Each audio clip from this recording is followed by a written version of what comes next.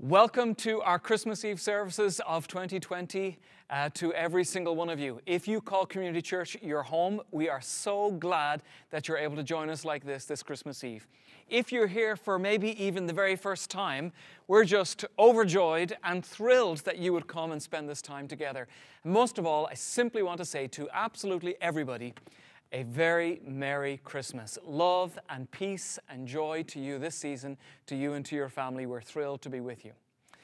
I will never forget my very first date with my wife, Kelly, many years ago, and I had thought about this and crafted it out very carefully. After church on a Sunday, we brought her to lunch, and then I said, we're going to go to the zoo. And so we went to the Detroit Zoo, and we spent the entire day at the zoo, and we had a great time. We came back, and it was much, much later into the evening now. We'd spent hours and hours together, and that was the sum total of my plan, to go to the zoo. But we didn't want to part ways. So I said, well, would you like to go to the movies? I didn't even know what was on in the movies, but this was me thinking on the spot. And of course, she said yes, because she loved me, and I had a much thicker Irish accent way back then. So we went to the movies, and I found myself sitting in this movie. It was a pretty dumb movie, but after a few minutes, you get wrapped up in the movie, and I was kind of engrossed in this movie, and I was watching this movie. About halfway through, I looked over to my side, and there was Kelly. And I had been so kind of fixated on the story in the movie that I had kind of forgotten that I was with Kelly. And I remember going, oh my gosh, I'm with Kelly. My heart just about leapt out of my chest. Why would I say that? Because I love being with Kelly. I'm going to get major domestic credits for this story. I have 3 children, and on a fairly regular basis, I will spend a solo time or an evening with each of my children, at one at a time.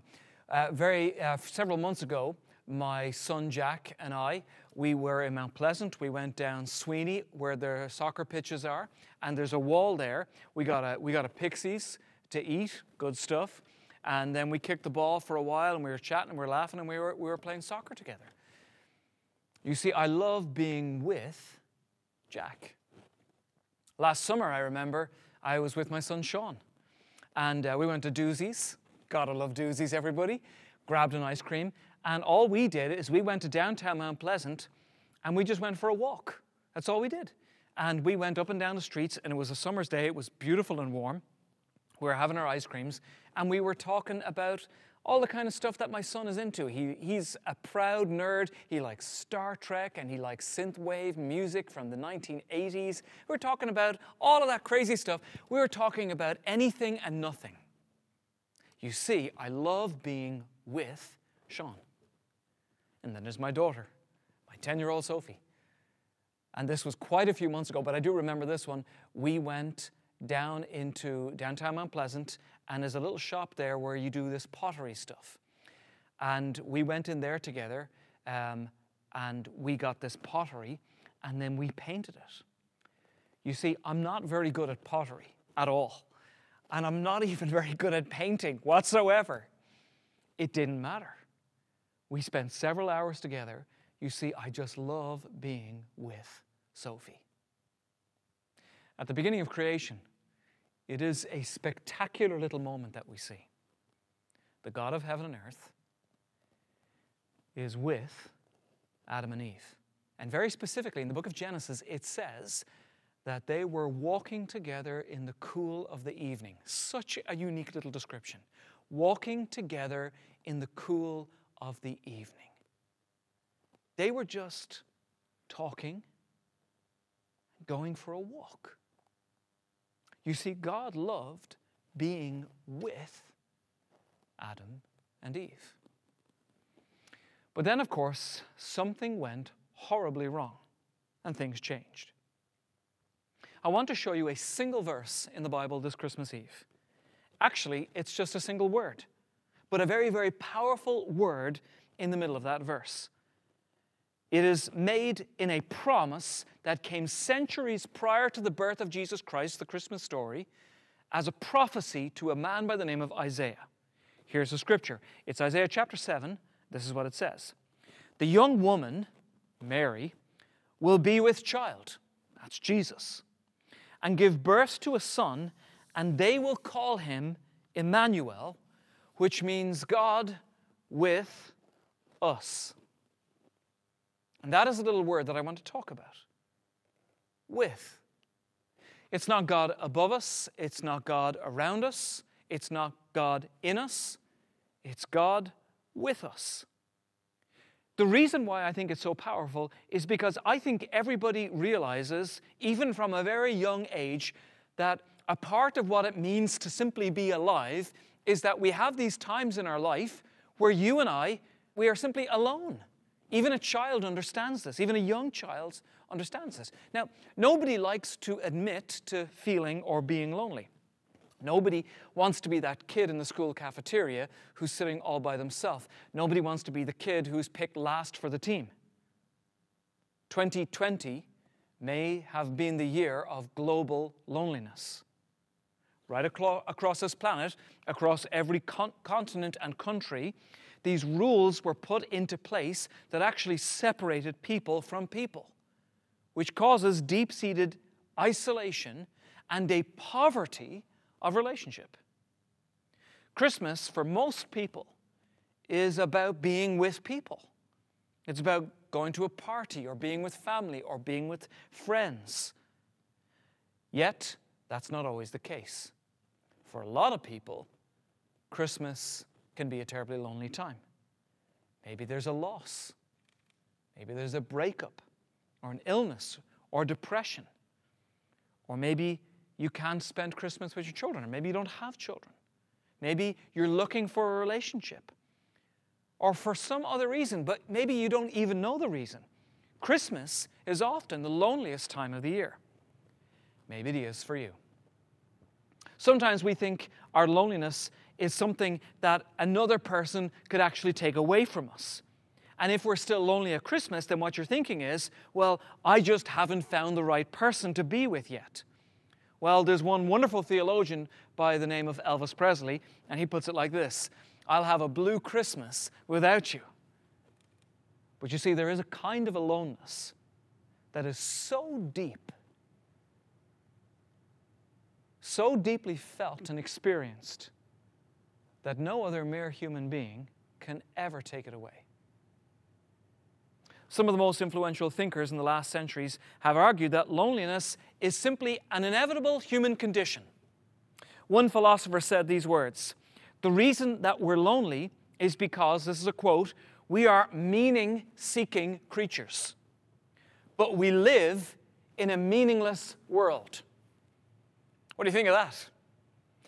The biologist scientist Richard Dawkins, one of my absolute least favorite authors, he wrote many years ago, look at his words, the reason why we experience loneliness is that the universe offers no design, no purpose, no hope, just blind, pitiless indifference. Thank you, Richard. Now, the story of Christmas is a claim that things are simply not that way. That you were made by God, and that God actually hates loneliness, that He is the one that said, it is not good for you to be alone.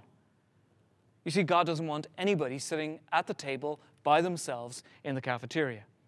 In fact, the central theme of the entire Bible is God's desire to be with people. In fact, one Old Testament scholar counted 114 times in the Hebrew Scriptures alone where God says, I will be with you. There's that word again. So be not afraid. You don't have to go through life feeling lonely. And God just gave us all of these pictures of us and Him together, His presence, that we are His people. There's this occasion in the Old Testament where a temple is built, and it's intended to be this place where they could go, where they could experience God, experience His presence, where they could worship Him, where they could be close to Him, where He would hear their prayers. And they understood that. You see, God's desire was to simply be with people. I will be in this place and I will hear your prayers. I will receive your worship. I will give you guidance. I will be your Father. All throughout Scriptures, I will be with you. it's almost like all of that actually wasn't even enough until God finally gets this point where he now says, this is what I'm going to do next. I'm actually going to vacate this place up here, and I've got to come down here. I must be with these people. That's Jesus. That's Christmas. That is the biggest miracle of all, fitting into the smallest package. God, in his entirety, causes all of his person, all of his presence, all of his majesty, all of his power to be condensed and to be compacted into one fragile little human body. It's unimaginable. He goes down to earth because he wants to be with us. And of all the places that he starts, the Christmas story is almost absurd. Of all the places where he could start being with people, he chooses an impoverished, peasant, teenage girl called Mary and her family. And because Jesus is Emmanuel, God with us, that word with, it actually becomes a signature word in Jesus and in his ministry. In the beginning of his ministry, we're told that Jesus takes this little motley crew of, some of them are tax collectors, some of them are fishermen, and Jesus kind of appoints 12 of them. He designates them as his disciples. They're going to become his apostles, and it's noticed about these men that they had been with Jesus. There's that word again. Later, we're told by the authorities that they were so struck by the power of being with Jesus on these disciples when they realized that these men were ordinary, unschooled men. They were astonished, and it says this, they took note that they had been with Jesus. Jesus is with beggars and lepers and prostitutes and enemy soldiers and foreigners.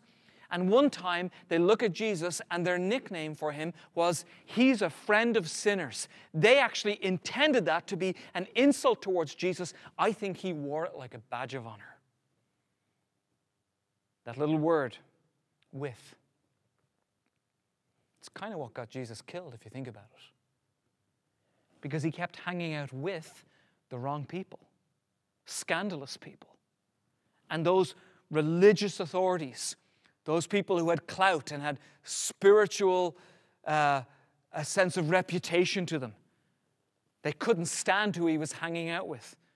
And so they took him and they hung him on a cross and he died. But then 3 days later, he was resurrected. And in this Gospel Matthew, it says at the very end of it, after he dies, after he is resurrected, and prior to his ascension, these are almost some of the very last words that Jesus ever speaks. He says these words to his friends, and surely I am with you, even to the end of the age. Jesus says, I'm with you.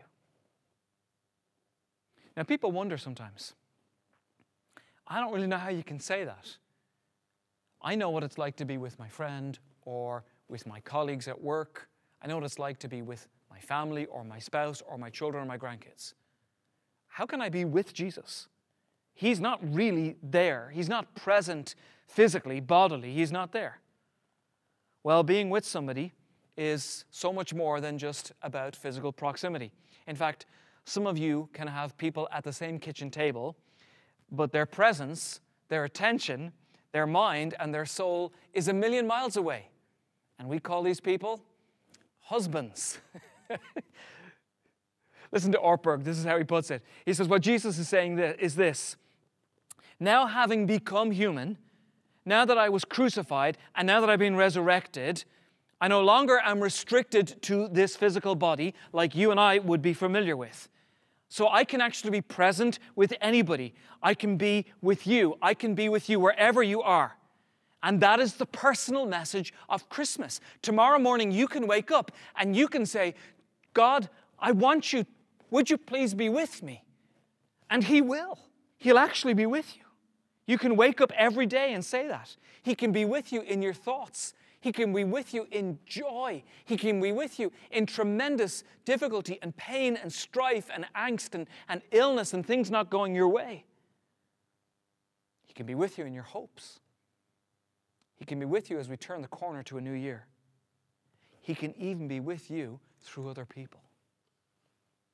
It says, particularly to the least of these, to those who are poor, to those who feel like, oh man, 2020 I just feel trodden down.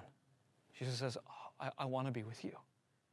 To those who are sick or impoverished, to those who have suffered loss, to those who feel like, I actually feel like I am a forgotten person. I feel like that kid who sits at the cafeteria table all by themselves. Jesus says, yeah, and I want to be with you. C.S. Lewis talks about this idea of need. This is so powerful. He says, you know the way that you experience hunger? You experience hunger in your life, and what that denotes, what that means, is that you were intended to consume food. You were meant to eat. Just like that, he says, as you experience thirst, you can now understand that the way you were created to consume something to hydrate you. You need to drink water. Even our loneliness tells us that we were made by God, for God, and to be with God. See, loneliness, it's kind of like this clue to who we actually are. There's an old song. I actually love this song, Eleanor Rigby by the Beatles.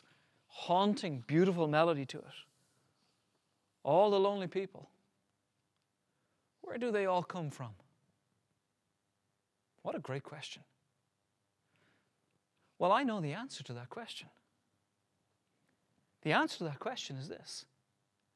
They are people who live apart from God. They are people who live apart from His love. That's who they are. Paul describes it like this. These are people without hope, without God in the world. And the good news of Christmas is you don't actually have to live your life that way. You could ask Jesus to be with you this Christmas. You can ask Him to forgive you of your wrongdoing, the stuff that you're embarrassed about yourself and your past, the things you've said, the mistakes you've made, the places you've gone, the things you've done, the sins, the flaws, the things that we would rather hide from other people so that they would think better of us, that make us actually feel sometimes like I ought to isolate myself from people. I don't want people to know that about me. And that actually makes us feel lonely. Jesus says, I want to be with you. I want to give you a fresh start. I actually want to wipe that slate clean. I want to introduce you to my forgiveness. Maybe you're already a Christian. Maybe you've known God for some time. But maybe God has it just feels like God's far away from you. Well, you can begin all over again, even this Christmas Eve, and you can make space for Him in your everyday life. And you can get help. Because there's another promise, a with promise, is that right in the middle of in the Gospel of Matthew, it says this, for where 2 or 3 are gathered in my name, there I am with them. It's an amazing promise. He actually has a plan for loneliness. And His plan is that those who would follow Him would create a community with Jesus Christ at the very center. A family that you would actually embrace. My community group that I go to, I'm going to tell you right now, it is one text away, and there's this gang of men and women that I believe love me and would bend over backwards to help me if they could, or to pray for me, or to show care for me in my life. And I'm grateful for that. That's God's plan for you. God hates it when anybody sits alone in the cafeteria. In January, I want to invite every single person right now to come back and be a part of our church. On the 3rd of January, we're going to launch a brand new series, and I think it is going to be a game changer. We're going to look at 3 particular things. For those of you who are very familiar with comparison, and that actually has done an ill work in your life. For those of you who are very familiar with hiding, I'm not going to let people know who I am. I'm not going to let people know about me. And that actually has done damage for you in your life. And for those of you, and my goodness, 2020 certainly has been this year, sometimes we don't even know this about ourselves, but criticism falls out of our mouth, and actually it does you a disservice in your relationships. We're going to bring them to the Lord, and I believe God is going to set some people free. Would love for you to come and be a part of the community of God together as we open up God's Word and He sets us free together. What do you do when tragedy hits? We watch scenes on the news. We experience real loss in our lives.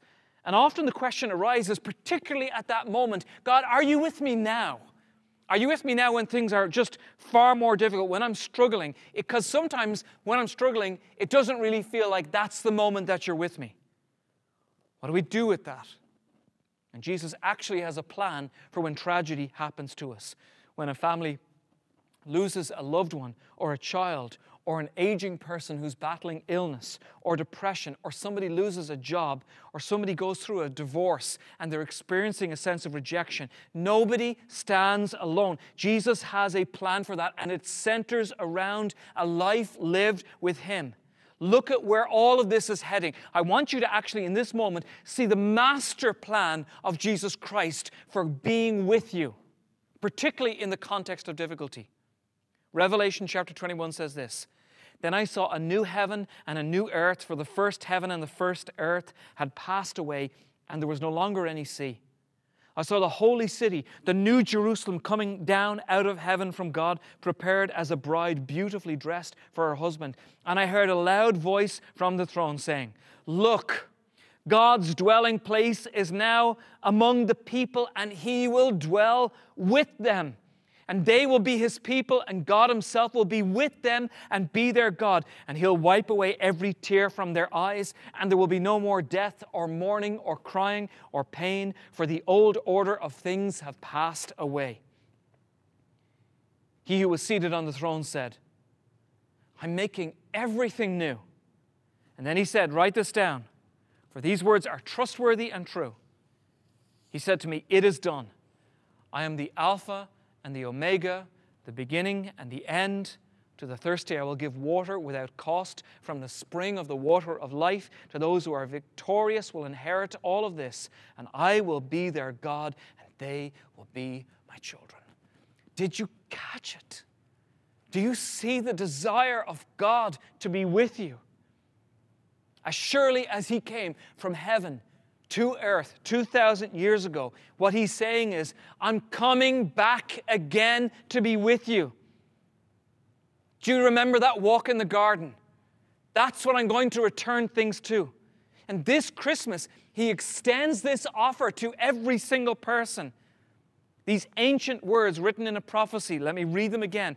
"The young woman will be with child and give birth to a son, and they will call him Emmanuel," which means God with us. And several centuries later, in the wisdom of God's timing, God does exactly what that prophecy says through Isaiah. His plan is meticulous. It is incredible. It is miraculous. It is beyond the ability of any human being to possibly bring and to position and to coerce or to manipulate to cause it to come into effect. Only God could pull off this plan. And in His time, He does exactly that. I can't take it anymore. Father, I'm going to go down. I want to be with them. I'm going to be with them. Do you remember, Father, the walks in the cool of the evening when we simply talked and we walked together? I have to be with them. And so, in the middle of this mess, in the middle of this sometimes a tragedy, in the middle of loneliness, I will be Emmanuel. I will be God with them, my children. And church, this is the good news. This is the Christmas message. God and sinners reconciled. Emmanuel, God with you, if you want. This Christmas, right now in this moment,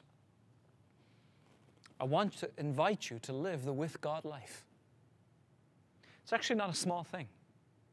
It'll change the trajectory of everything for you. Everything. It's a huge commitment. God lays down his life. He lays out his love. He lays out this invitation to be with him. And today, you can say, I never knew. This is the first time that I have a sense of an understanding of God, of what you're actually speaking to me. And you can actually say yes to God. Or you can walk away and you can say no if you want. To say yes is nothing less than to repent of your sins. To say, come and take all of that embarrassment and shame and past, and please give me that clean slate and forgive me. It's not a small thing. And then eternity begins on this day, the 24th of December, 2020. And now you follow him and live for him all the days of your life. Life without him, I cannot imagine. I cannot imagine 2020 without Jesus Christ. I can't imagine turning the corner to the next year without him. Saying yes to his love and his acceptance and his forgiveness. What a gift he invites you to take this Christmas. If you want to truly respond to what God is saying to you today, would you pray this prayer with me right now? Jesus, I ask that you would forgive me of my past, my regrets, my flaws, my brokenness, the mess that I have made, and would you give me a brand new heart, a clean slate, a new start, a new life. I want to say yes to this Christmas gift. I want to ask you to please be my Savior and my leader, to be with me all the days of my life. Amen. And that is the good news of Christmas. And if you pray that prayer for the first time right now, I'm going to tell you, Scripture specifically tells us that all of heaven is just rejoicing, just throwing a party. Another one adopted into the family of God. If you're in our chat right now, I want you to put a praise God and an amen and a fist pump and anything you can do to celebrate and cheer on those who have come into the family of God today. If you pray that prayer for the first time, your online host right now is going to put a link in there, and we have a starter kit with a Bible and a few other pieces that we would love to give you for free. And if you just click on that link, you'll be sorted. Okay, praise God. Well, we're going to finish off our Christmas Eve service. We don't have too many traditions at Community Church, but we do have one on a Christmas Eve. We sing Silent Night together. So if you want to open up the Christmas box that you received, and in there you will find some candles for you and for your family, I would encourage you go ahead right now, grab them and light them, and we're going to sing Silent Night together.